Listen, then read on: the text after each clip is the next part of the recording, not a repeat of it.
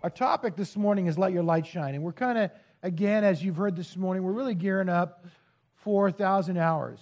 And the opportunity to really connect with people in our community in a way that, and here's sort of something I want to bring up this morning, in a way that may seem kind of like not much, right? So you wash somebody's car, clean their toilet, some sort of mundane kind of activities. And yet we don't know. We don't know what God is doing in someone's heart behind that. And Acts 17, you guys are familiar with the time when Paul is in Athens, and he sees the idols and he gives his little speech. And he talks about God, the creator of the world, and God who did all these things in our lives. And then he says this at the end of that: God did this so they would seek Him and perhaps reach out for Him and find Him, though He's not far from any one of us. And here's the reality.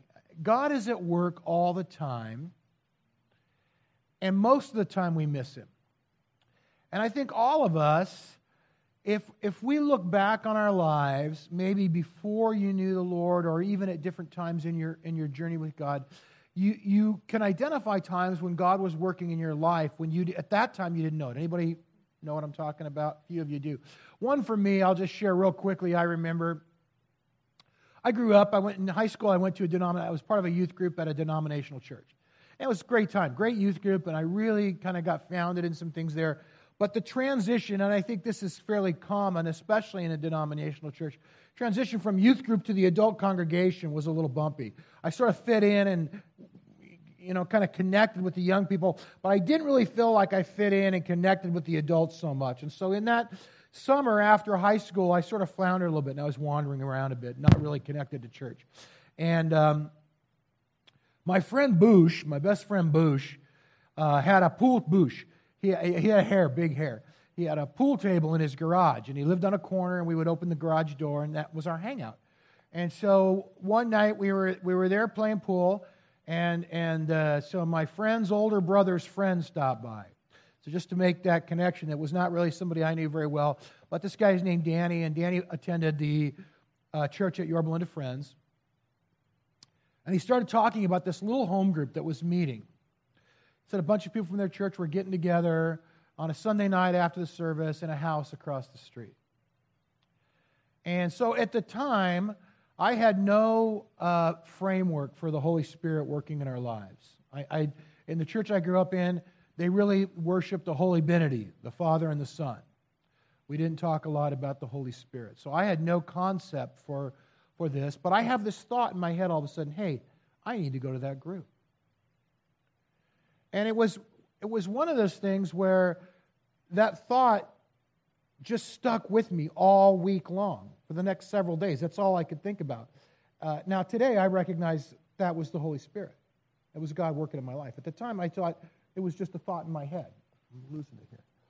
And so I've shared before with some of you my testimony of my sort of introduction to the Vineyard. And on Sunday night, and this is so uncharacteristic of me. I'm really kind of an introverted person. My only church experience to that point had been very traditional and very formal. So I got in my car and drove to a church in a house with a bunch of people that I'd never met before. And I walked in, and God met me in the most powerful and profound way that I'd ever experienced in my life. And I remember leaving there that night thinking, whatever that was, I got to have more of that. And that was a turning point in my life. Obviously, I've been in the Vineyard now for 40 years. I met my wife at that church. So many things happened in my life. That was a redirection of my life based on God speaking to me at a time that I wasn't even aware that He was speaking. So that's what I want to talk today about letting our light shine and just allowing God to work through us into the lives and hearts of other people. So let's pray real quick, and then I'm going to try to make this as fast as possible today. Jesus, thank you so much. Lord, we love your word. We love your Spirit. We love the way that you work in and through your word and your Holy Spirit to bring light and life into the world. In your name we pray, amen. I want to start with a verse from Isaiah, Isaiah 60. Arise, shine, for your light has come, and the glory of the Lord rises upon you. See, darkness covers the earth, and the thick darkness is over the peoples, but the Lord rises upon you, and his glory appears over you. Nations will come to your light, and kings to the brightness of your dawn. Such a powerful, powerful, powerful text. This is obviously a prophecy to the nation of Israel from Isaiah. It's a prophetic promise. God is prophetically promising to do something, to let the light of his light, his glory, shine through the nation of Israel to the peoples of the earth. Isaiah gives the word in a roughly 800 BC, 800 years before Jesus, roughly, give or take 2,900 years from today. Interesting regarding that word is that if you read that and you didn't know kind of the time frame on it, you looked at it, it could be given today. There is some contemporary reality. How many of us would say there's darkness in the world today? How many would say maybe thick darkness covers the earth today? I think there's some truth still in that. We're going to talk about why that is. Darkness, realistically, is bondage, people being held captive, to principalities and powers, to demonic forces. Is that me? Am I doing that, or we don't know? Okay, well, maybe. Demonic forces, isms, there are forces at work in the world today that hold people bondage, and the way they work is this. This is your little spiritual warfare primer this morning. They trap us in lies. They just trap us in lies. Lies about, first of all, ourselves, our value and worth as a person. I'm not worthy. I'm not valuable. I don't mean anything to anybody. I'm no good. Secondarily, lies about God. Historically, there have been, a few of you will remember the Time magazine cover that said God is dead. I knew I could count on you, Wally. God is dead. And at different seasons, God may not be dead, but He's impotent. He has no power. He's no real. Today, even, I believe there is sort of a movement in the world. It's kind of subtle, but to discredit God and say, there's no spirituality. God doesn't exist. These experiences that people have are just crowd mentality and whatnot. The third lie is really about other people. We believe lies that not only am I not valuable, but you know what? At the end of the day, the truth is you're not very valuable either. The truth is that anybody that's different than me, that thinks differently than I do, that believes differently than I do, that worships differently than I do, that is of a different race or a different sexual persuasion. What is the word? Sexual preference, thank you. Than I am, is not valuable and worthy. And so we believe these lies, we get locked into these. Did you know that all sin begins with a lie? All sin begins with a lie. So thick darkness covers the earth, and we're here in this reality today. But here's the thing, and the good news is this, that God did not abandon us. I think there is sometimes the idea that God created the world and then just let it go. You know what I mean? It's just like wind it up and let it go. But the truth is, as we mentioned earlier, and this is really the emphasis, the point today, is that God's hand is at work. He's working among us all the time. He didn't abandon us. He didn't leave us to our own. And if we're conscious and aware, and we understand that God is here and God is working, and we begin to work with Him and partner with Him, I think we see beautiful things happen, and we see that darkness begin to be peeled back, and the light begin to shine. There were three basic applications, three levels of fulfillment of Isaiah's prophecy in Isaiah 60 that we read. The first, we're very familiar with. The first one was to the nation of Israel, and this is kind of something we've been talking about all summer. It began with Abraham and the promise of God given to Abraham in Genesis 12. We've read this verse a dozen times this year. I'll make you into a great nation. I'll bless you. I'll make your great name. You will be a blessing. I'll bless those who bless you. Whoever curses, I will curse, and all the people of the earth will be blessed through you. But what we haven't looked at, is the verse before that. Verse 1 says, the Lord said to Abram, go from your country and your people and your father's household to the land I will show you. So here's the thing. Abram has this promise of God. He's going to be blessed to be a blessing. This tremendous thing is going to happen through him. But before any of that can happen, Abram has to go. He has to go. He has to go to a land I will show you. He doesn't even know where he's going, but he has to be obedient and take a step of faith to see the promise of God fulfilled. And that's how it works. We can have a promise from God, but in order to see that promise fulfilled, we have to step out in faith, sometimes going to places we don't know where we're going. Sometimes we don't know what God has for us, but we have to be obedient and step out and work with Him and partner with Him to see those things come to pass. And that's really, really how it works. Abraham had this promise, but before the promise could be fulfilled, he had to go. The promise was, I'll bless you, right? And then you will take that blessing in turn. You'll be the light. You'll bless other people. So he had a promise. Gosh, I think it's this. I'm stepping on that. And he had a job. He had a job to do. He was to be a blessing to others. The first fulfillment of this prophecy was to happen through the nation of Israel. And as we've talked about this summer a little bit, you remember I said, Israel didn't do a great job. On the being blessed part, I think they got like a C. They did okay being blessed. Not always great, but pretty good most of the time. On the being a blessing part, no, I think they failed. They got an F. They didn't bless others because so often they became judgmental and critical of the very people they were supposed to bless.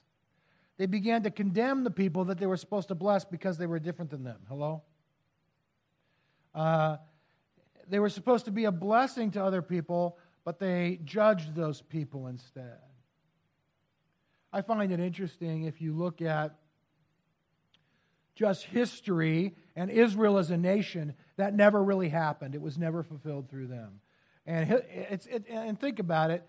There's this. Israel is a fairly small country, not a huge world player, and yet they're very, very, very active in the world scene. And Israel is in the news a lot. And most of you that are just kind of aware of politics over the last 50 years know that Israel's been in the news a lot, both in kind of in the Christian news and the regular news, primarily because of their conflict with the nation of Palestine and this idea that they're not really being a blessing.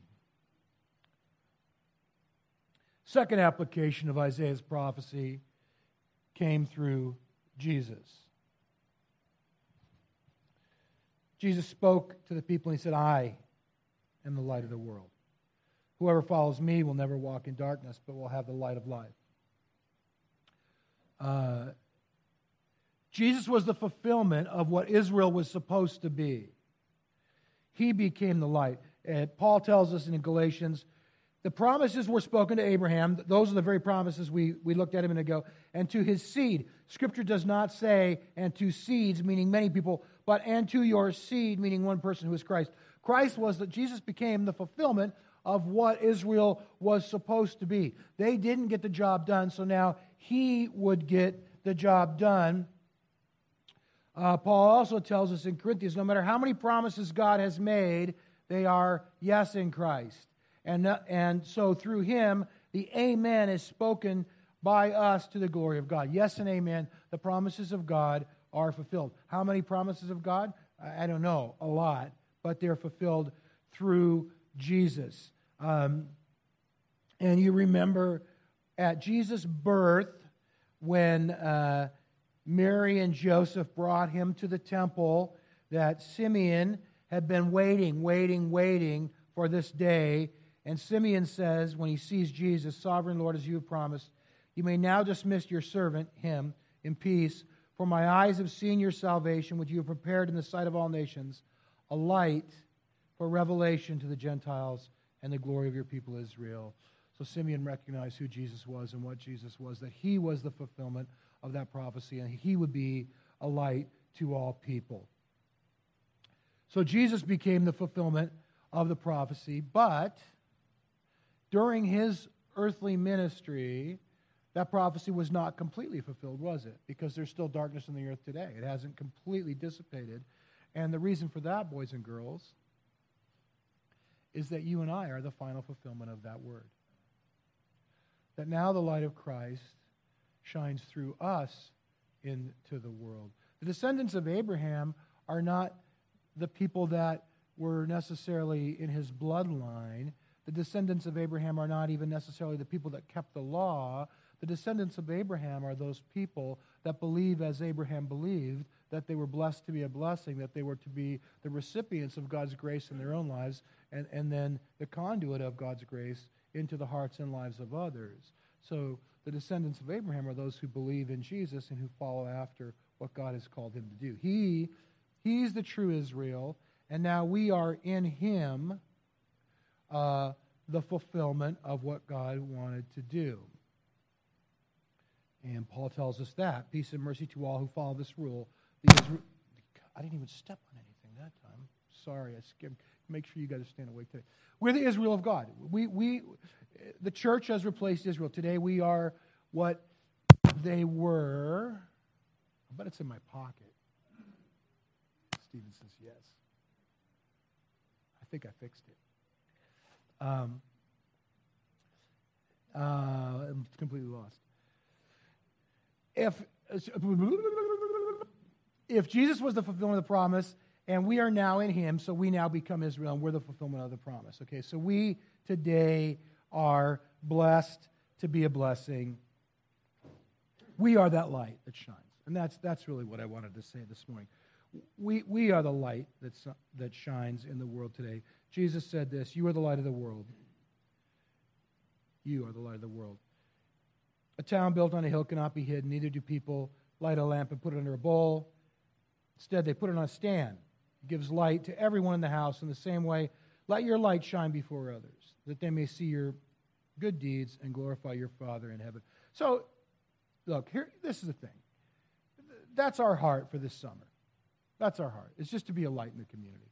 I want to encourage you guys, as you sign up, and there's different things that you can be a part of, and hopefully you'll look at the schedule and sign up for multiple opportunities, but that you go prayerfully and with the idea that I'm going to serve today in whatever capacity, we're going to do this thing, but that I'm going to let the light of God shine through me into the hearts of others today. That's what we want to do. It's important. It's really important that we go with that mindset, that we don't go with, I got to do this thing, but we go that I can be a blessing to someone today. Remember the story I told you earlier about Danny? The reality is this, you don't know what's happening in somebody's life and how God might use what you do, what you say that day to touch them later. That's the thing. We don't see that picture. God has that perspective. We don't.